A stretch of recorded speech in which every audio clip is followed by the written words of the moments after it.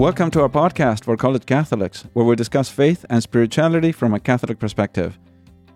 I'm Father Patrick, and today we will be talking about what it means to choose according to your conscience.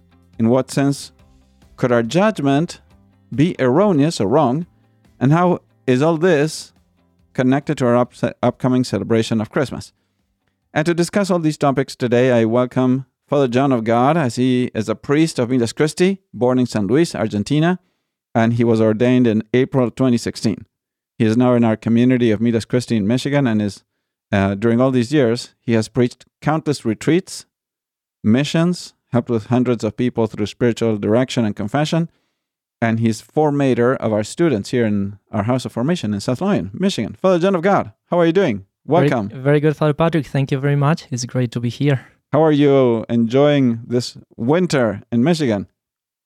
Well, enjoying it. Yes, good. Sort of good. Enjoying it. Yes. Actually, we had snow coming 2 days ago, so that's great. It's beautiful to have the snow plus the cold. So, Right. Yeah, enjoying so far. You have to kind of stay indoors. Yeah. Hopefully, we get a white Christmas Yes, this year. that would be great. And what are you up to these days? Well, we are preparing Christmas, of course, Uh-huh. all the celebrations, and especially we are getting ready for our Christmas dinner, the 28th, which is the big dinner with the families that we do. So, and everyone also can register for that or attend if they want to that Christmas dinner of Midas Christi in Michigan here, the 28th, December 28th. Yes, we have many people join so far, so please So there's do. a choir. And there is a choir, and I'm Wow. in charge of putting together the choir. So we are, every year we invite our friends who sing, and we prepare some parts, some voices for some of the Christmas carols before singing with the community. Beautiful. So that's nice. Yes. That's great. That's great. Well, thank you very much for doing that. I hope it goes very well. Thank you, Father. What are you up to, Father? I'm doing well. I'm also preparing for Christmas this Advent, and we were preaching retreats. So the last weekend we had a retreat in upstate New York for men, and it was interesting because as I was going through security, lately I've always gotten caught, let's say, by the security people. They ask to remove and investigate what I have in my carry-on, and it typically is the Bible that they check. They think it's suspicious, the Bible. This is some drugs. The Bible and the breviary, for some reason, because they're books, and apparently the X-ray machine sees it as a black square thing. Right. So they want to check what it is, right? So I decided already about a month ago that I would always remove it from my carry-on and set it apart so that they can see it's a book. Not only, and the X-ray will check it, will see it as a black thing, but then they see it, oh, it's a book. So then this time before the retreat, I was going through security, so I removed the Bible, and this gentleman that is in security looks and, oh, what is that? And it's a Bible, and the people are behind me, right? So I'm dressed as a priest, of course, and people behind me listening in and what's going on, you know? Right. And it's a Bible, and the guy asked me, can I take a look at it? So he looks at it, and it's like the Ignatius Press Bible, right? Which is a very good version, the Revised Standard Version, Catholic edition. Mm-hmm. So he says, oh, I think I have the same one, but it's different. No, yeah, but this is the RSV Second Catholic edition. Oh, yeah, but I have a bigger one. Oh, you must have the Ignatius Study Bible. Yeah, that's the one I have. Oh, so, wow. so then I asked him, are you Catholic? Yeah, so he's Catholic. Oh, okay, well, thank you very much. So it was great. Nice. This good conversation, biblical conversation about the versions of the Bible as we were getting ready to get into security. So it just great opportunity for evangelizing. Yeah. And I was surprised that he was, Catholic and willing to talk about his faith, right? Mm-hmm. So anyway, Awesome. so that's what we're doing these days. So now coming to the theme of this episode, in our previous episodes, we spoke about how our conscience is a judgment of our reason that judges whether we're doing the right thing or the wrong thing, according to the law of God that He has inscribed in our hearts and in our minds. So we spoke about how it not only assesses or judges or weighs our future actions, but it also weighs what we are doing at the present moment and also the actions that we have already done, right? In that sense, when we go on these retreats, many people remember the things that they have done, right? And it's a good thing to clarify with our conscience and before God whether we did the right thing or the wrong thing. So in that sense, I run into so many people that are weighed down, right, by their past actions because their conscience precisely reminds them of the evil things they have done in previous years. So I think it has a lot to do also with this Advent season, because one of the things that St. John the Baptist does, as he announced the coming of the Messiah, is to call us to prepare the way for the Lord, saying that all valleys shall be filled and all mountains shall be made level. And that means to repair one's past evil actions, right? The evil we have done, and to try to avoid doing evil in the future and convert, right? So for the coming of Christ. Anyway, so we spoke about how it is important to form our conscience so that it can be a better guide for us in doing what is right. So I wanted to ask you, Father John of God, what is your take on how important it is to choose according to our conscience in order to do what is right? Or if you want to put it in a simple question, why is it important to follow our conscience? Right. Okay, so as you said, it is very important because it's a gift given by God to us to discern what is good and what is bad. And it is the last tool that we have to choose. It's the nearest to us. Right. Meaning we might know the laws, we might know exterior things that are good and bad, but then we, at the moment of choosing, we have a voice that is telling us this is right or this is bad. And this is the voice of God in us that He gave us within our nature, right? So that is why we must follow the judgment of our conscience when we know for certain that is something good or there is something that is bad. So that would be like the voice of God, but not external voice of God. So it's a voice of God through our own conscience, our own mind, that God is kind of speaking to us to some extent or in some way. Right. So we can say that God speaks to us through our conscience, but not in a supernatural way, right? Or extraordinary way. Right, not in an extraordinary way. So the fact that already we have our conscience and we are free, right? And we can choose good or avoid evil, is somehow given by God. So in that way, yes. And why is it important then to follow that conscience? Why can't we say, okay, no, I choose not to follow that conscience? Well, because you will not be doing right. You will not be choosing what is morally good. And with all that, so our freedom is given to us to choose good. So we have a moral obligation of choosing what is good. So our freedom is not given to us to do whatever we want, right? But it is actually given to us to grow as human beings, to grow in our moral life, to be freer, and the way to do that is to always choosing good. Okay, so that is actually the first principle. That is the synderesis, as we said last time. Do what is right and do what is right and what what is is right. Everybody knows that. Okay, right. So everybody follows that. So, and also, in a sense, if you don't follow your conscience, eventually your conscience will continue to remind you that you didn't do the right thing. Right. Unless you do it so many times and you choose wrongly so many times that in the end you deformed your conscience. You silenced it. Right? You silenced it, or you choose evil so many times that in the end doesn't bother you that much. But I think that always, even a little bit, you will have this voice calling you back to the principle of good, right? So I think in the end, ultimately, the conscience will be always right to some extent.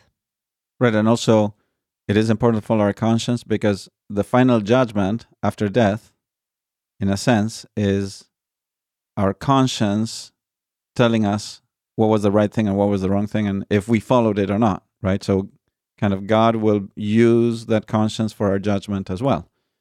Now, I had a second question that is referring to this because we say we have to follow our conscience.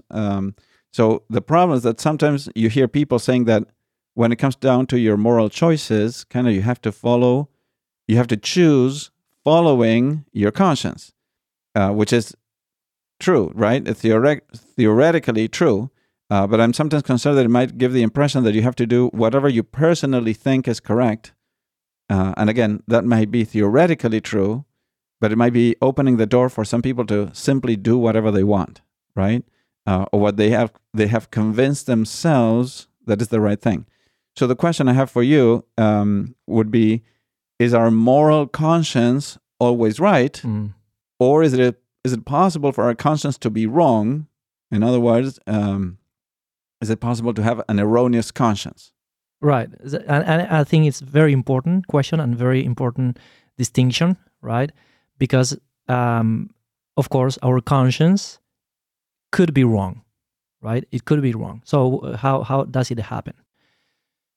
Basically, our conscience does not make the law.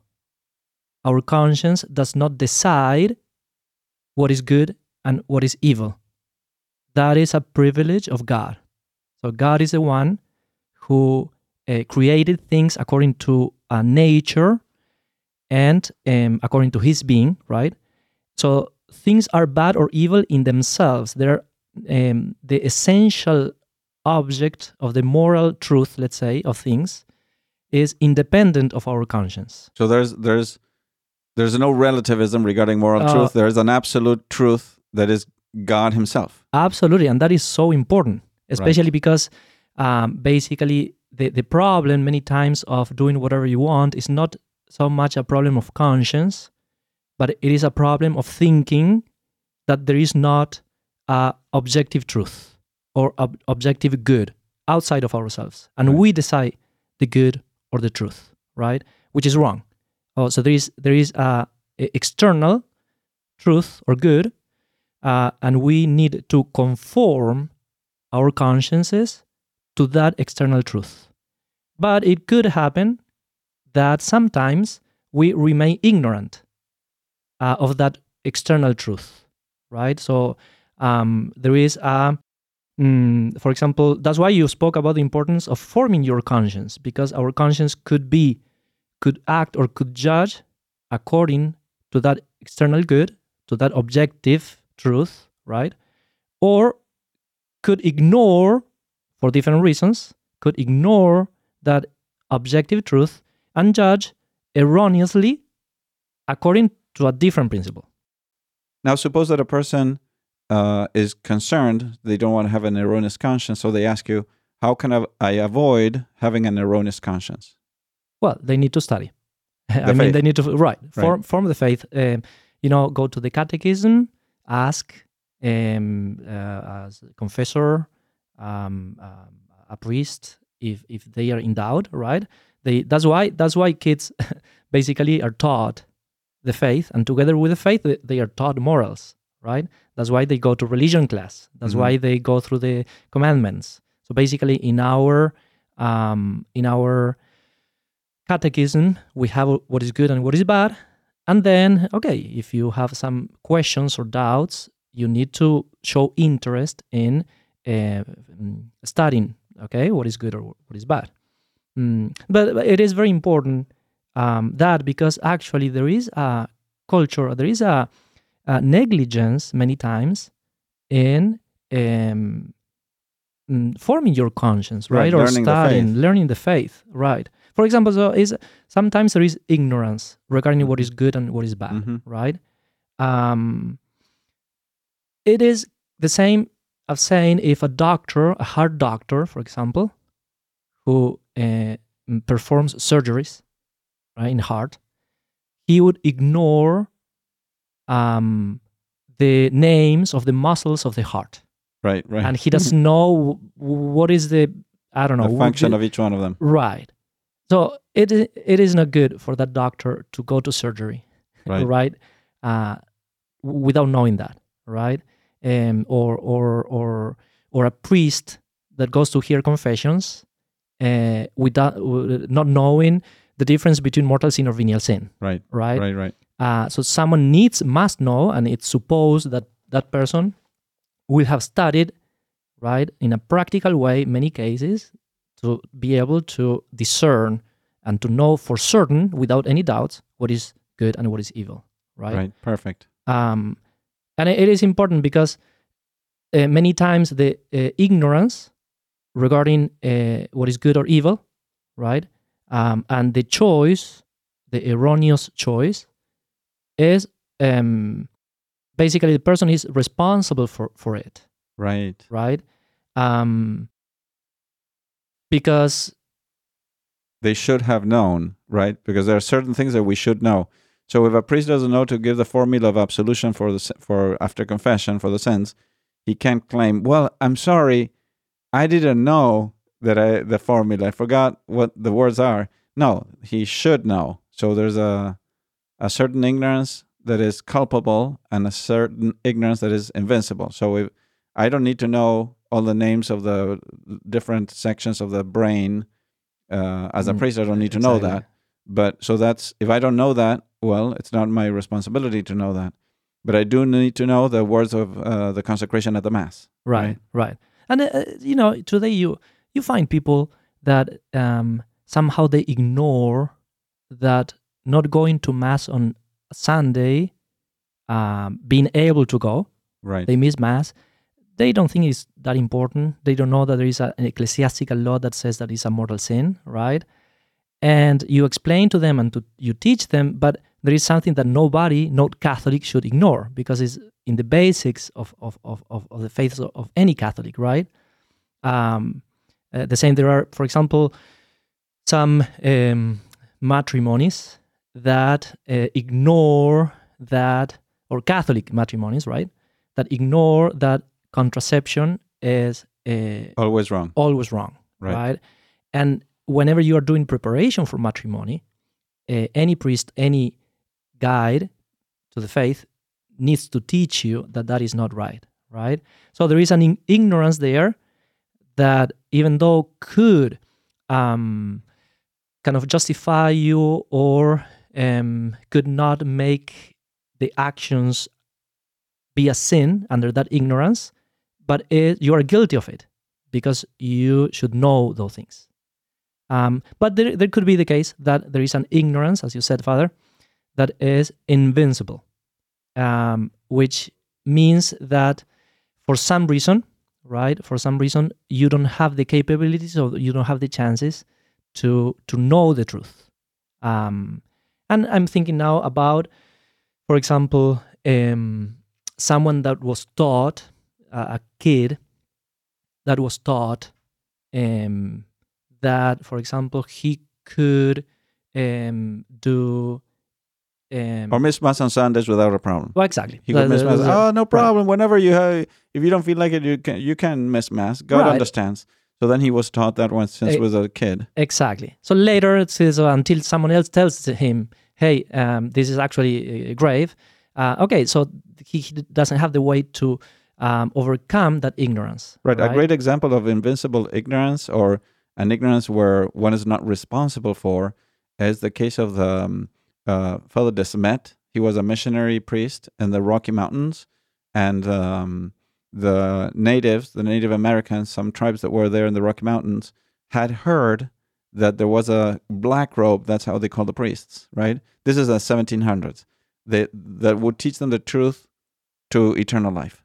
So they didn't know the truth because they were disconnected from the Catholic Church at that point, but they were interested in knowing the truth to get to heaven. So they sent a convoy, an envoy, to meet Father de Smet and bring him over, right? So they sent them in the way they were killed, right? So then they sent a second envoy to bring Father de Smet, and then they brought Father de Smet. So all that time until Father de Smet was able to come and teach them the truth, they were open to the truth. They wanted to embrace the truth. They just hadn't had the possibility yet to know it, right? And God has that takes that into consideration when judging. He knows that these people were ignorant, but their ignorance was invincible. Right. Now today, knowing that there's a magisterium of the church and there's the catechism and all the tradition of the church and the teachings of the church throughout the centuries, we have an opportunity to know those things, and that's where we have to take responsibility of knowing the faith and know how to illustrate our conscience, teach our conscience. Exactly. Very good. And then there's another thing that it's not only, I think that it's not only when people are ignorant, but also sometimes when we, you mentioned it, by repeated habit or consistent habit of sin, we begin to justify the evil we want to do to the point of thinking or giving reasons of convincing ourselves that the sin that we're committing is a good thing, right? And therefore, even sometimes giving theological reasons to convince people or convince ourselves that what we're doing is right, right? Right. And in that case, that person is guilty of that evil, of course, right? Because he's trying to justify himself or herself. Right. All right. So now, is there anything else you wanted to share regarding the ignorance or the choices or the conscience that you wanted to say? Just the fact that we said that when there is invincible ignorance, even though there is not an imputation of the guilt to that person, that is a disorder. That doesn't take away the fact that it's not good, basically, right? So that's why we have an obligation to go again to the first point of continuously forming our conscience, right? It's not a task that ends just when we are 10 years old or 15 years old or 20 years old. We are really, really, and that happens in a lot of the retreats that we preach, how people come to you and do a general confession and confess many things, right? Later in life, and they say to you, well, I did all this when I was young. Nobody told me. Right. Or they say, I didn't know, or I had some idea, and I didn't know that was that bad, right? And they feel kind of terrible about the things they did, and the grace of God redeems and gives a lot of peace and grace and healing, right? But here you see how the formation of the conscience is a continual task, right? And it's an obligation that every Catholic has to continuously form the conscience, especially when there is doubt about things, right? Right, and also that feeling bad that you said, they felt bad about the past things they did, and they didn't know, and they wish they had known, but they're happy now that they know. So even though there's a sorrow, there's tears for the evil they have done, they're happy that finally they know, and they can do something about it, and they can repent, and they can ask God for forgiveness and do penance, and also encourage others to know the truth. Yes, and there is something important you mentioned earlier, that we owe obedience to the church, to the teachings of the church. Sometimes there is an unhealthy spirit of autonomy, independence, that makes us feel that we are our own law, right? Or we lead our lives according to our principles. And that is not the spirit of a Catholic, right? The spirit should be the one that, a spirit of submission to the path marked by Christ through the church. Right. The opposite is the spirit of Satan and the Garden of Gethsemane and the Garden of Eden, right? When he told Adam and Eve, "Oh, you can take the fruit. There's no problem. You'll be like gods. You'll be deciding good and evil." Yeah, and it's you were mentioning Christmas before, right? And I think that before Christ there was a lot of ignorance. So man, even though we have this gift of conscience in our nature, because of the original sin, there is a problem of ignorance about truth and about good. And you can see that the world, on its own strength, on its own reason, will live in ignorance. And that is why God sent his Son, Christ, to be born among us to teach us the way, to teach us the truth, to teach us the good, right? And that is what we celebrate in Christmas, right? We celebrate God being born to show us the path of good, the path of salvation, the path of love. So we have a very clear sign, a very clear model, a very clear teacher, who is Jesus Christ, and we need to form our consciences according to his life, right? So he is the model. Mhm. And it's very easy for us. Somehow it is easy, right? If we do it on our own, it's difficult. But if we follow Christ and we see him and we contemplate him and we see him and we follow him, it becomes easier. So we can choose for certain what is good and what is the most good, right?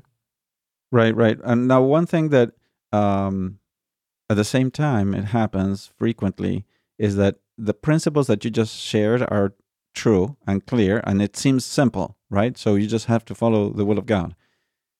But sometimes it's difficult in the practicality of every day how to choose correctly. So I was thinking about some just general suggestions that can help at the moment of making a decision and follow your conscience, right? And how to make a good decision. So the first thing is the general rule that we should always follow the judgment of our well-formed and certain conscience. By certain, we mean like sure, right? Certain conscience. Also, we should try to form our conscience according to that law of God that is Jesus Christ, so that our conscience will be illuminated by the truth precisely revealed by Christ. Another thing that is very helpful to keep in mind when you have to make a decision is to stop and think. Give yourself time to think and see whether the choice that you want to make does not oppose the commandments or the teachings of the church. The Catechism gives also a general rule that is simple, very simple, to have in mind the golden rule. Whatever you wish that men would do to you, so do to them. Another principle that is helpful sometimes when there's doubt on what is the best course to take is to think, what would help me get to heaven, right? If I do this or I do that, which would help me better and help me and others get to heaven more directly. And another principle that I would like to add is when in doubt, not to act hastily, right? Not to act hastily, because when we try to hurry up a decision, sometimes we make the wrong choice because we were in a hurry, right? So on the contrary, give yourself time to think, to pray, if possible, and to ask the Holy Spirit for guidance. And if time is available, even to ask for guidance from some wise and spiritual person, right? Sometimes a priest or like grandma, grandma has always words of wisdom. I remember when I was a kid, grandma had always words of wisdom to give me. And it helps, right? Especially if they're well-formed people, right? So these are just some ideas. So now that we're getting closer to Christmas, I thought I should ask you, and you touched upon on the issue of Christmas and how Christ comes to illuminate our consciences, right? What are your thoughts about how to live Christmas in a better way? Well, first thing, form your conscience. No, I'm kidding. Now, first thing, I think Study a lot. Yeah, study a lot the Catechism.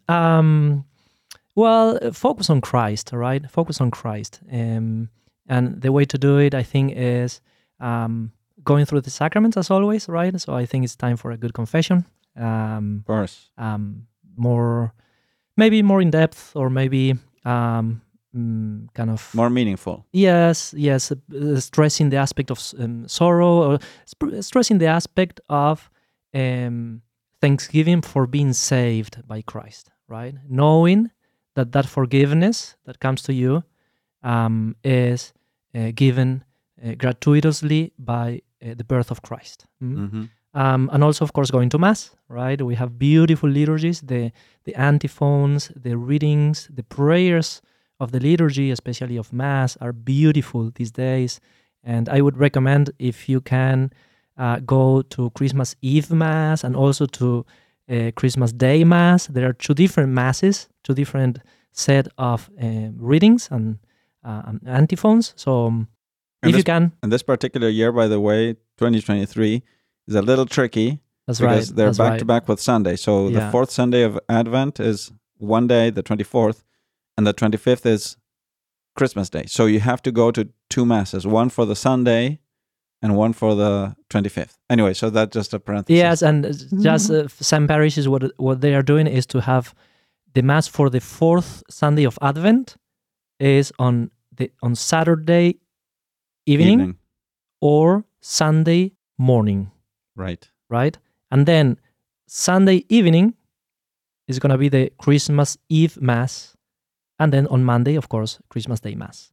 Good. And then once we celebrate Christmas, then we forget about it? Or what? Should we also continue celebrating Christmas? How is that? No, it continues. The other day we were talking with the community here, how there is this kind of not nice tradition of people taking away lights and decorations the day after Christmas. And of course, Christmas continues at least for 12 days, right? Right. And then you should continue in the spirit of Christmas, trying to dedicate time to prayer, to wonder, adoration, thanksgiving, to asking the Lord for graces.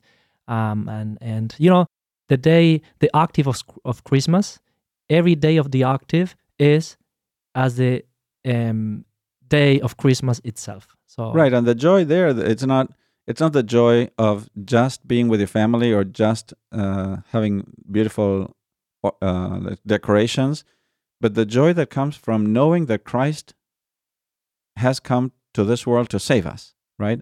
And that through the celebration of the Mass on Christmas, He is actually being born in our hearts, and He brings us His gift of grace, of love, and true peace, not just human passing peace, right? A true interior peace that comes from God. So, I would encourage everyone to try to center on those things, and above all, to give time to prayer and adoration before the Blessed Sacrament, because that's the constant reminder that Jesus is with us, and He was born a child, and a very defenseless child, precisely to show how much He loves us, right? And that's the joy of Christmas. Exactly, yeah.